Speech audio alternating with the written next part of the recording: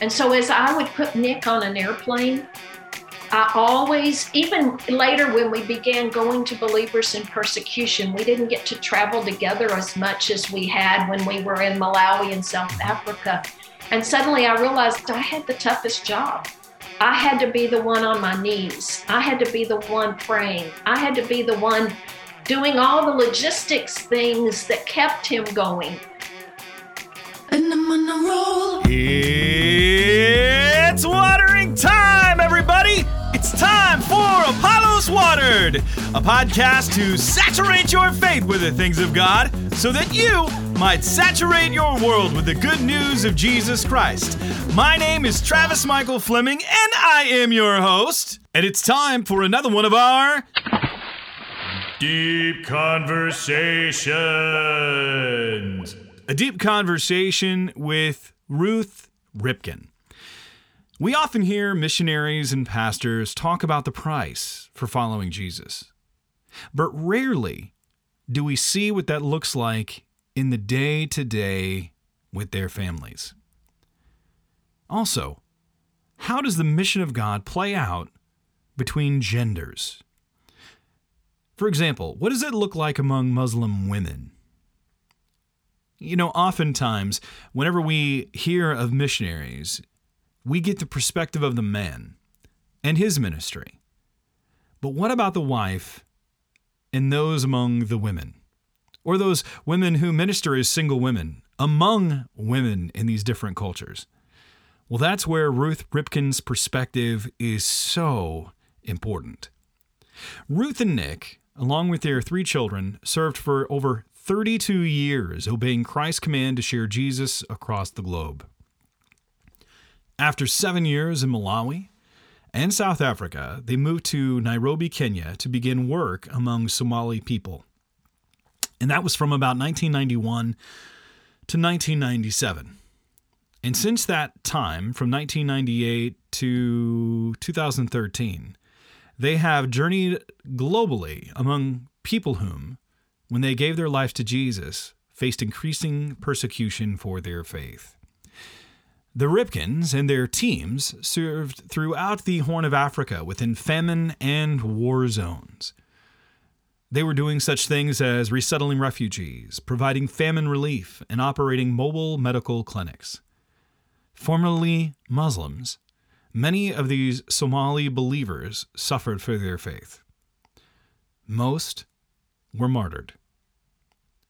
Near the end of the Ripkens' tenure among the Somalis, their 16-year-old son died of an asthma attack on Easter Sunday morning.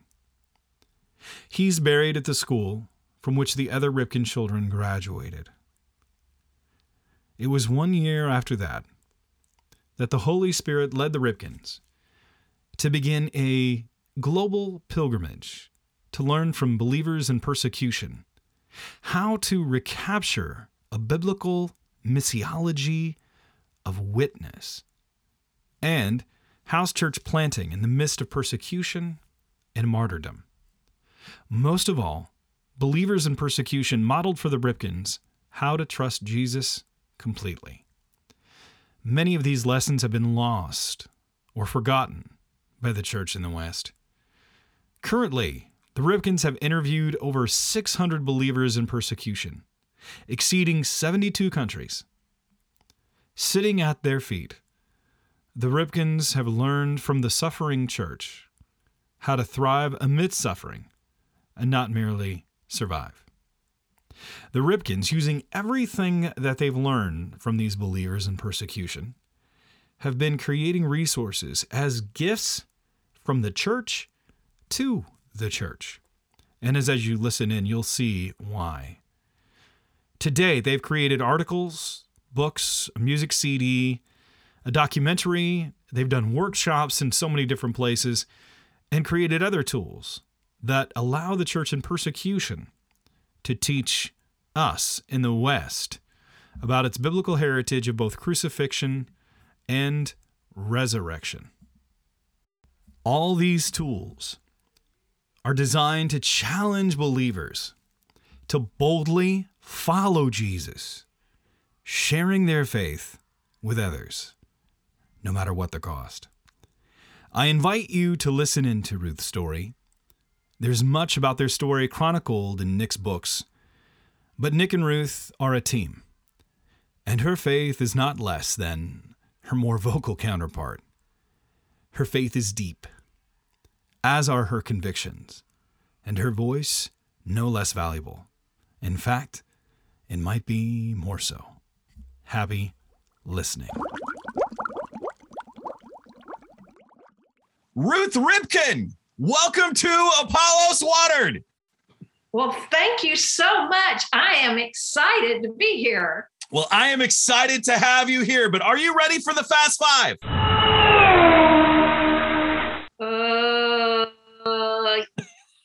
Yes. Okay. Who is your favorite Kentucky basketball player in UK history? Oh, Anthony Davis. Oh, that's a good choice. That's a safe choice too, but that's a good choice. That's a safe choice, but that's a good choice. Okay, here's the next question. Second question. What is your favorite relaxing activity? That was hard because I am a busybody and I love to be busy, but probably my favorite is sitting in my prayer room and looking out at the woods. That sounds very relaxing. That sounds relaxing to me right now. Yeah. Well, that's where we're sitting right now, is in the prayer room. So awesome. Yeah. Awesome. All right. We know that you've been in Africa, but now you are back in the West. What is the dish you missed most, though, when you were in Africa? The dish I went, probably, I love so much food. A big chocolate ice cream cone. Did you ever get ice cream when you were in Africa? Every once in a while, but it wasn't. I ate a lot of ice cream that tasted like dishwash. So that's no fun. Okay, here we go. The next question, number 4. If you were a store, what store would you be and why? Store? Well, definitely it would be a clothing store because I love to shop. And with COVID, I haven't gotten to do that for a while. So that would be a fun place to be. Okay, a clothing shop. That's a good one. I like that one too. Here we go. The next one. What was your funniest moment overseas? Funniest moment overseas. Ooh, there's a lot of those. I think going to a village and watching my children figure out how to play with other children and what they were doing when they didn't know the language. And so that was fun to watch. Probably not the funniest thing, but Nick made some great mistakes in language. And I'm sitting there going, oh, he didn't really say that. And then everybody laughed and it was fun. So yeah, that might be up there above my kids. So okay. Well, let's then hear your story. Let's hear Ruth Ripken's story. Where'd you grow up? How did you meet Nick? And how did you get into ministry? Well, it's a fun story. I grew up in a pastor's home in Kentucky. My parents loved missions. They loved to have missionaries in our home. So I met lots of fun people. And just a little bit of that story. When I was 9 years old, I met a missionary at a camp, and that's when God began to work in my heart. And I definitely said, that's where I'm headed. I want to do that. It's not fair that all these people that I, have never heard. So as a 9-year-old, I said yes. 9 years old. I told my parents, I told the church. A funny part of this story that kind of involves Nick coming into the story is that I was told, write the mission board and tell them of your interests. So at 9 years old, my little writing, I sent that letter. They wrote me back and they said, every year, just kind of write us a note and tell us where you are in the process. And I did that. And Nick likes to laugh that when we were appointed and they brought my folder out, there was this folder with all these letters in it. And that's true. They had kept all my letters. Now we do email. We don't have that kind of connection with people, but that's what I did. So as a 12-year-old, I wrote a paper in school about Africa, and I started saying that's where I wanted to go.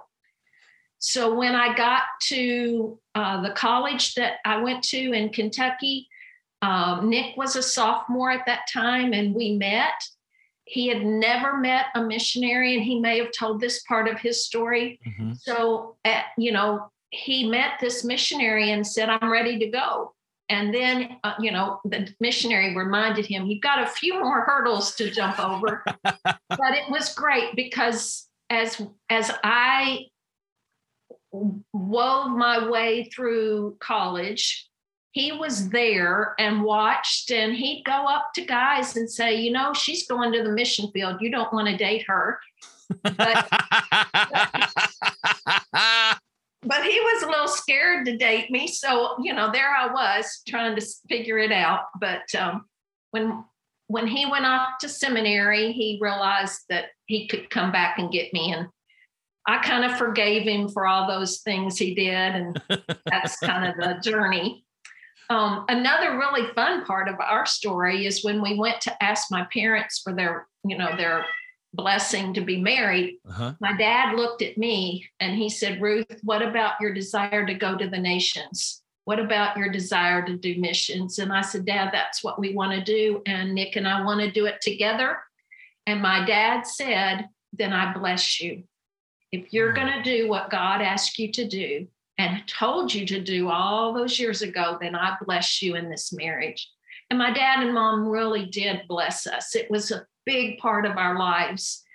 And I think the blessings that our parents give us are so huge. And we have a whole generation of young people whose parents are not really doing that scriptural way of blessing. My dad would have us kneel before him as we went to each time back overseas, and he would lay his hand on us and bless us to go.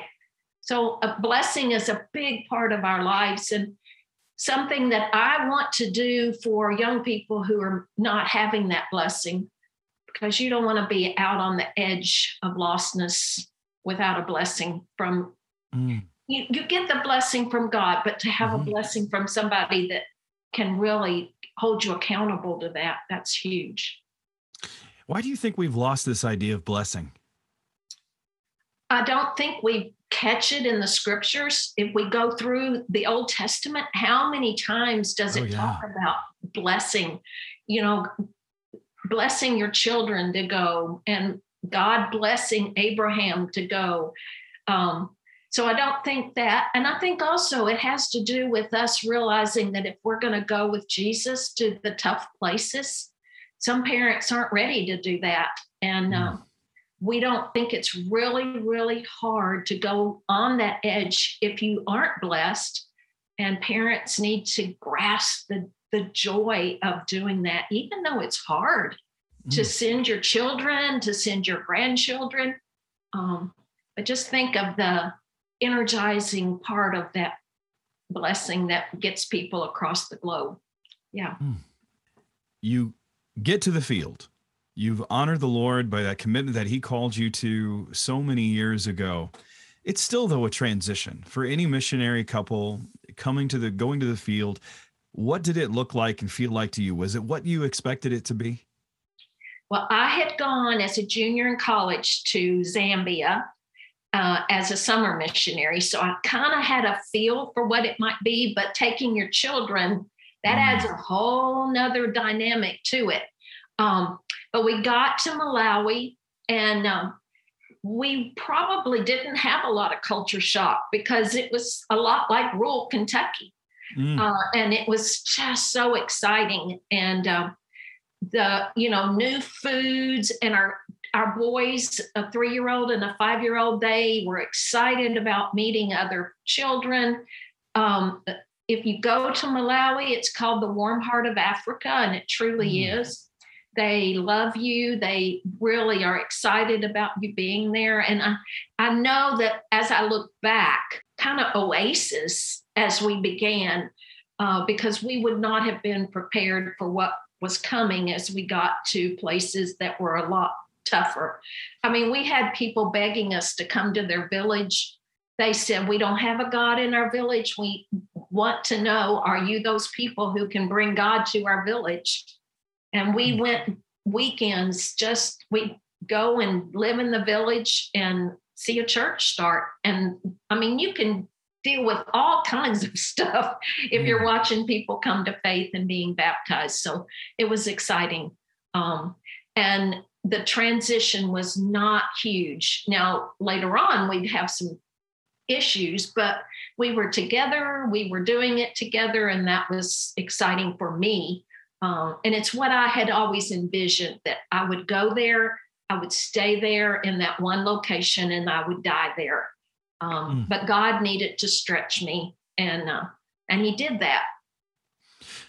Being in the field, not only as a missionary, but as a parent and with a spouse, we talk about missions oftentimes, but we don't understand the personal dynamics at work, that it's not just that one person's ministry, it's our family.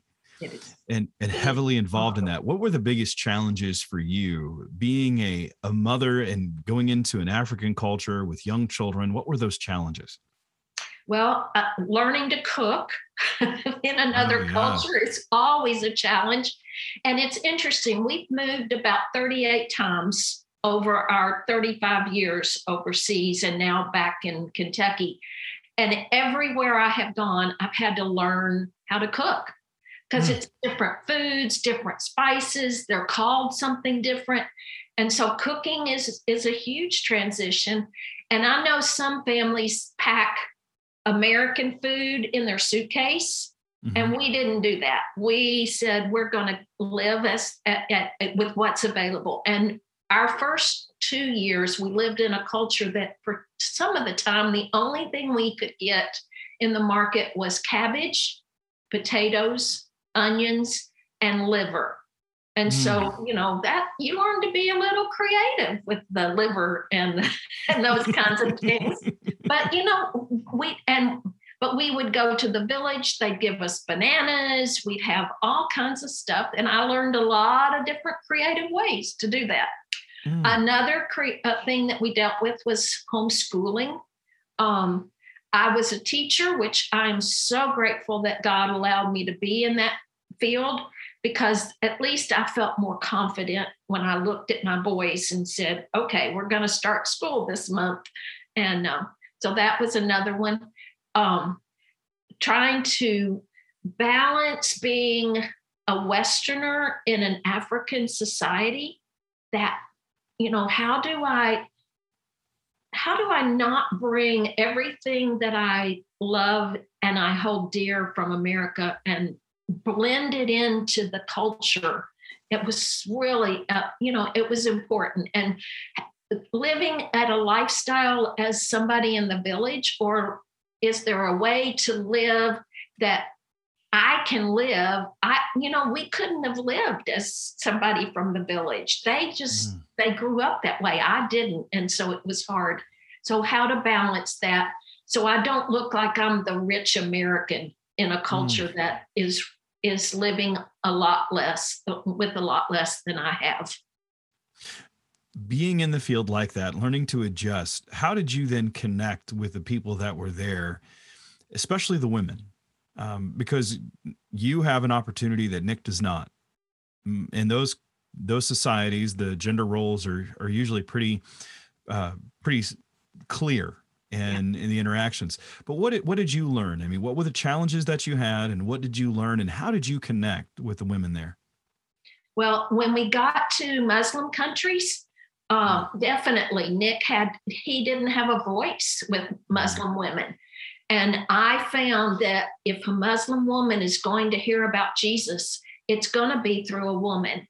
And for many years, as missions went to that world, we assumed that the man was the missionary and the woman was his wife.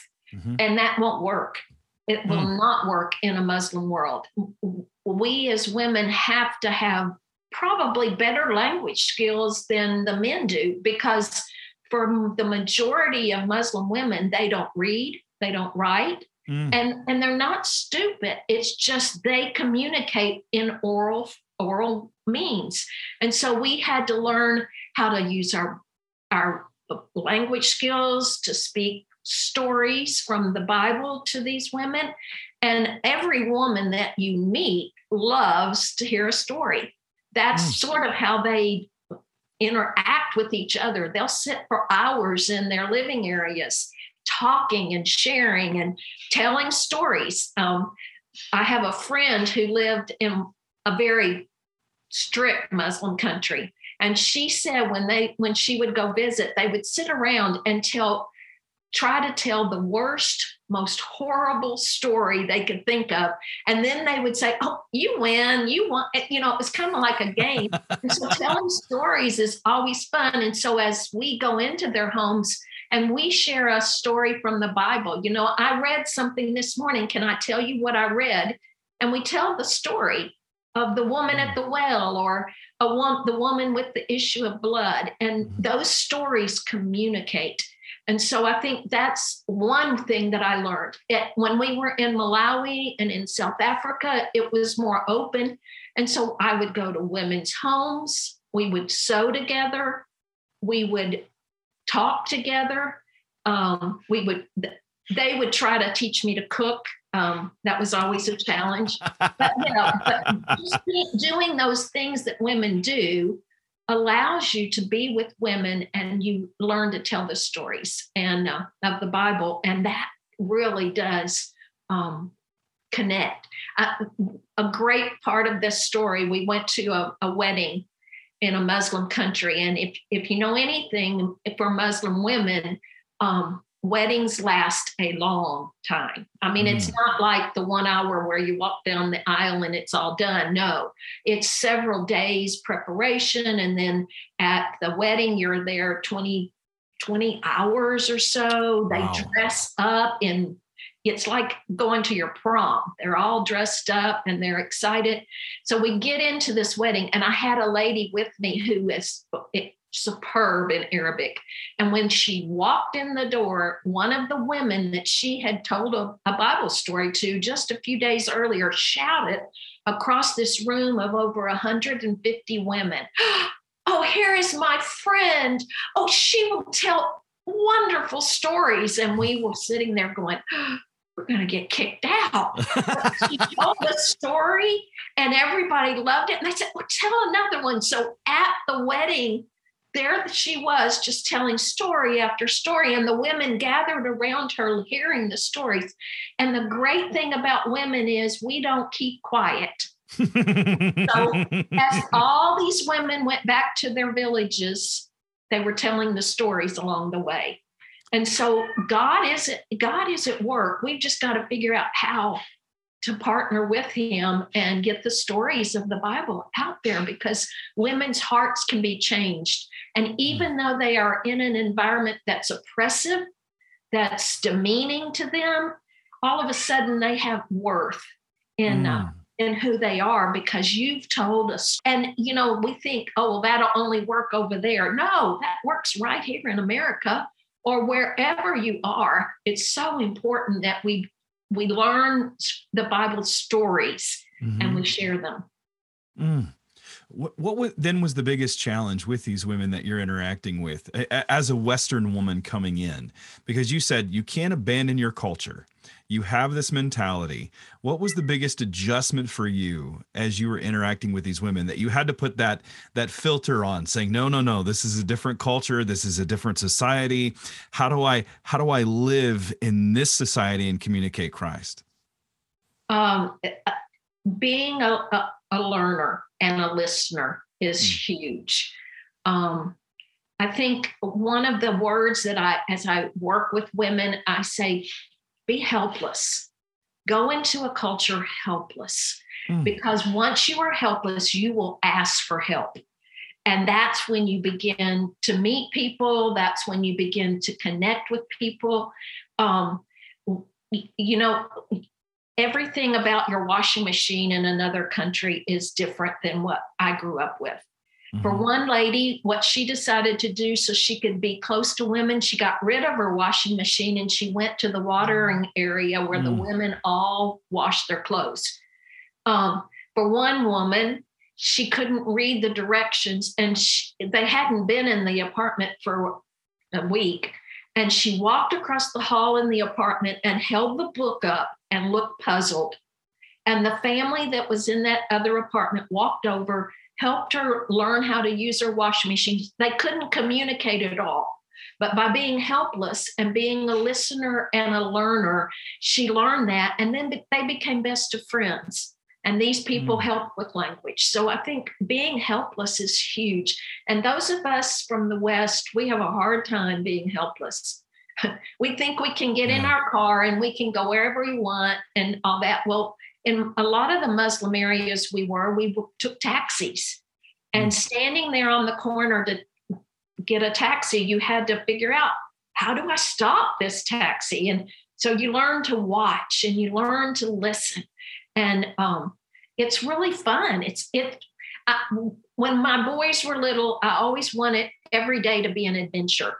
And so we went on an adventure. And even as they grew up, it was an adventure.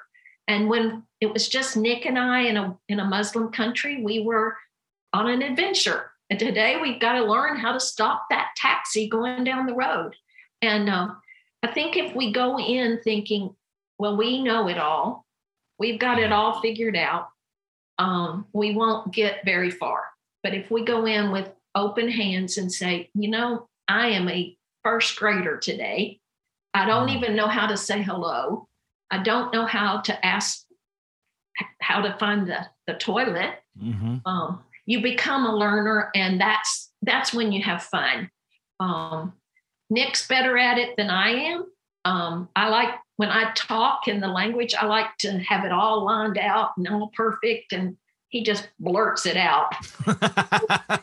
He became, it's like the Balaam and his donkey. One of us blurts it out, and the other's listening to figure out what really is being said, and then I can translate for him, and he can blurt out another thing. So we make a great team together. We're going to take a quick break and hear a word from our sponsors, and we'll be right back. The most important Bible translation is the one you read. At Apollos Watered, we use several different translations when we're studying, preaching, or teaching. But again and again, we keep coming back to the New Living Translation, the NLT. That's why we are excited to partner with them. We are united in the belief that understanding the Bible changes everything. Because if you can't understand it, then you won't read it. We want you to know the God of the Bible, to water your faith so that you will water your world. That's why we recommend getting an NLT. It's the Bible in the language we speak. It's not foreign or complicated, but up close and personal. To save some money, go to Tyndale.com. Use the promo code NLT Bibles. It will give you 15% off. There's an NLT for everyone, from kids to adults, devotional Bibles, study Bibles, and so much more. Get one today because understanding the Bible changes everything. And the NLT is the Bible you can understand. You've been in Africa, been in Malawi, but I think most people are most familiar with the work and what happened in Somalia. I know I've also been in South Africa during apartheid. Nick shared a lot about that. But the most challenging country for yourself was which one? Oh, of course, Somalia. Our whole world changed. Suddenly we were living in one country and trying to get to this people group. We couldn't take our children into Somalia, or even where the Somalis lived in the 5 countries. Our oldest son one day was with his daddy, and accidentally the plane landed in Somalia. So he brags that he's been there, but he had gone with his dad to work with the polio victims, handing out crutches in the northern part of Kenya. And when the plane took off, it went the wrong way. Oh. And so there he was in Mogadishu, but he likes to brag that he made it, even though his mama said, whoa, that's a little bit much.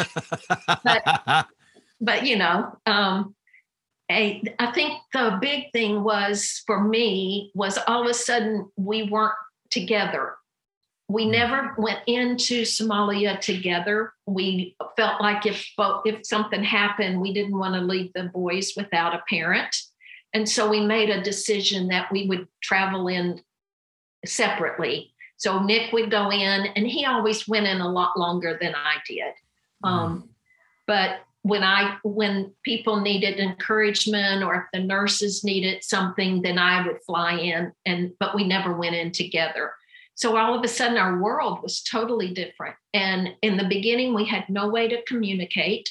It wasn't like now where you have a cell phone and you have a cell tower that will get that call to you. We didn't have that. We finally did get radios in, and it took a long time to get a license for a radio in Kenya. And so we really struggled with how, which is better, to be able to communicate or be legal. And so once we had those radios, it made a big difference because we made a set time every day to call in and make sure everyone was okay. But Travis, it's really hard to send your husband into places like that, not knowing when he'll come back or if he'll come back. But, I trusted God there, but it became harder to trust God when we started sending other people in and we felt responsible for them. And we found that we realized the hardest job is not going, because once you're going, you're focused on the task. Yeah. The hardest job is sending, because you're the one that's holding them up and needing to pray harder. And we translated that to realize that for the church who sends their children to the nations, that's the hardest job, is being responsible for sending. And I think Nick likes to say, if we really grasp the task of sending, either the church will become even stronger in her task, or she'll quit because the task becomes too hard. And so for parents sending their children, their daughters, their grandparents to the nations, we say to them, you have the hardest job. You have to be the one holding them up. And so as I would put Nick on an airplane, I always, even later when we began going to Believers in Persecution, we didn't get to travel together as much as we had when we were in Malawi and South Africa. And suddenly I realized I had the toughest job. I had to be the one on my knees. I had to be the one praying. I had to be the one doing all the logistics things that kept him going. I had my children. When we lived in Kenya and he would go, our water would go off, and I would have to go to the gas stations and haul 5-gallon buckets home so we had water. There were just so many tasks that I was doing. But I learned after I put him on the plane, I would sit in the car for a few minutes and I would pray. And my prayer always was, okay, God, there is nothing more I can do. You've got to take care of him. And Lord, I pray you will bring him back to me. And then I would make a plan. If he didn't come back, I knew what I would do first, who I would go to help me. And I would set that plan in motion and just say, all right, number 1, number 2, number 3. And then I would go off and I would do all those other things that had to be done and just put it in God's hands and trust. When you made the decision to go to Kenya and reach Somalians, I mean, you had been in South Africa and Malawi, which we just talked about. How did you discern the will of God that it was your time to go there? And was it you? Was it you feeling that first, or was it Nick? And then how did you continue to let him go into those situations? And in contrast, how did he let you go? I mean, as a husband, I want to keep my wife protected and safe. The idea of letting her go. I mean, you're right. That sending, I feel that pressure to be praying and thinking. But how did you guys make that decision to do it? And then how did you continue to support one another in the middle of all that? We lived on a generator in South Africa. And so in the afternoon, we would turn the generator on for a couple hours, and we had a TV. And in South Africa, you got news at certain times. Mm-hmm. And those pictures of children in Somalia with those bloated bellies, mm-hmm. the bodies that just become unproportioned, just they kept flashing on the TV, and my heart just broke. And Nick at the same time was in a meeting in Kenya. He had flown to Kenya, and in that meeting they talked about where the needs in Africa were, and of course Somalia was mentioned. We did a little research and found out that no one was there and no one was working there from our organization, and we found a few other groups that were there, but it just seemed like no one. The world did not see what was happening. And Nick and I decided to read the book of Acts together. And as we did, I warn you, couples, if you're going to go somewhere, read the book of Acts. And as we did, we began to define for ourselves what was our role as a missionary. And God just really burdened us that, for us, a missionary was someone who went where people had no access to the gospel. And Somalia just blurted across our lives. And leadership called us at that time and said, "Are you serious about this? And if you are, can you get to Kenya in a month?" And I said, "Whoa, this is a little hard." But we packed up, we sold, we did all we needed to do. And in a month, we ended up there. And then the journey really began as we tried to figure out, how can you do this? Leadership said, we've heard it'll take 3 years for you to even get inside the country. Well, as we say, doors are always closed if you're not ready to walk through them. So when we were ready to walk through them, Nick made his first trip in 6 months in there after we studied Swahili and some Somali. And I don't think we were prepared for what was going to happen. The devastation, the destruction, we'd never seen anything like this. But Nick's really good. I put him on the plane. I prayed for him as he goes. And as a husband, he really is an amazing man, because he would take notes in a little notebook that he kept in his pocket, so that when he came out, he would go through that notebook. So I feel like I was on the journey with him. I saw what he saw as he cried over what he was telling us. Our boys listened to Daddy as he told the stories of what had happened in 3 weeks or 4 weeks or whatever, but he had that little notebook and he always debriefed us. I talk like I've been to a lot of places he's been in Somalia that I've never been, but he describes it for me, and I taste it and I feel it. I smell it. I hear it. And so as a husband, he's been such a good partner of allowing us to be together, even though we are miles apart. That was part 1 of my conversation, but join us next week as Ruth and I delve further into what God has done for them and what Ruth and Nick think God is doing among families to win families. If this episode has helped you, would you consider partnering with us? We finished the year on a great note, but there's still so much more to do. So much more content to create, people to talk to, curriculum to develop, and believers to equip, and we need your help. We can't do this without you, simply put. So we need you. For those who have already partnered with us, we couldn't be where we are today without you, but we're still on that runway. And though we're getting a little bit more traction and that air is coming right underneath us, we need your help to really get into the air. And if we are helping you so that you can water your world, then please consider partnering with us. We'd love to have more people grow from connecting with Apollos Watered. If you've been impacted while listening to a podcast, screenshot that, text it to a friend, or simply share it on stories, or share it directly from your podcast platform. It would be an honor to have you subscribe and leave a review, because that puts it out there to more people as well.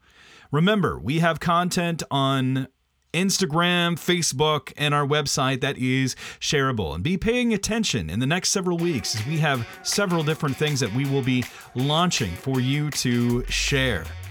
Together, we want to leave a trickle of truth and encouragement from around the world, and then watch people grow. I want to thank our team, Kevin, Melissa, Donovan, Eliana, Rebecca, and Audrey.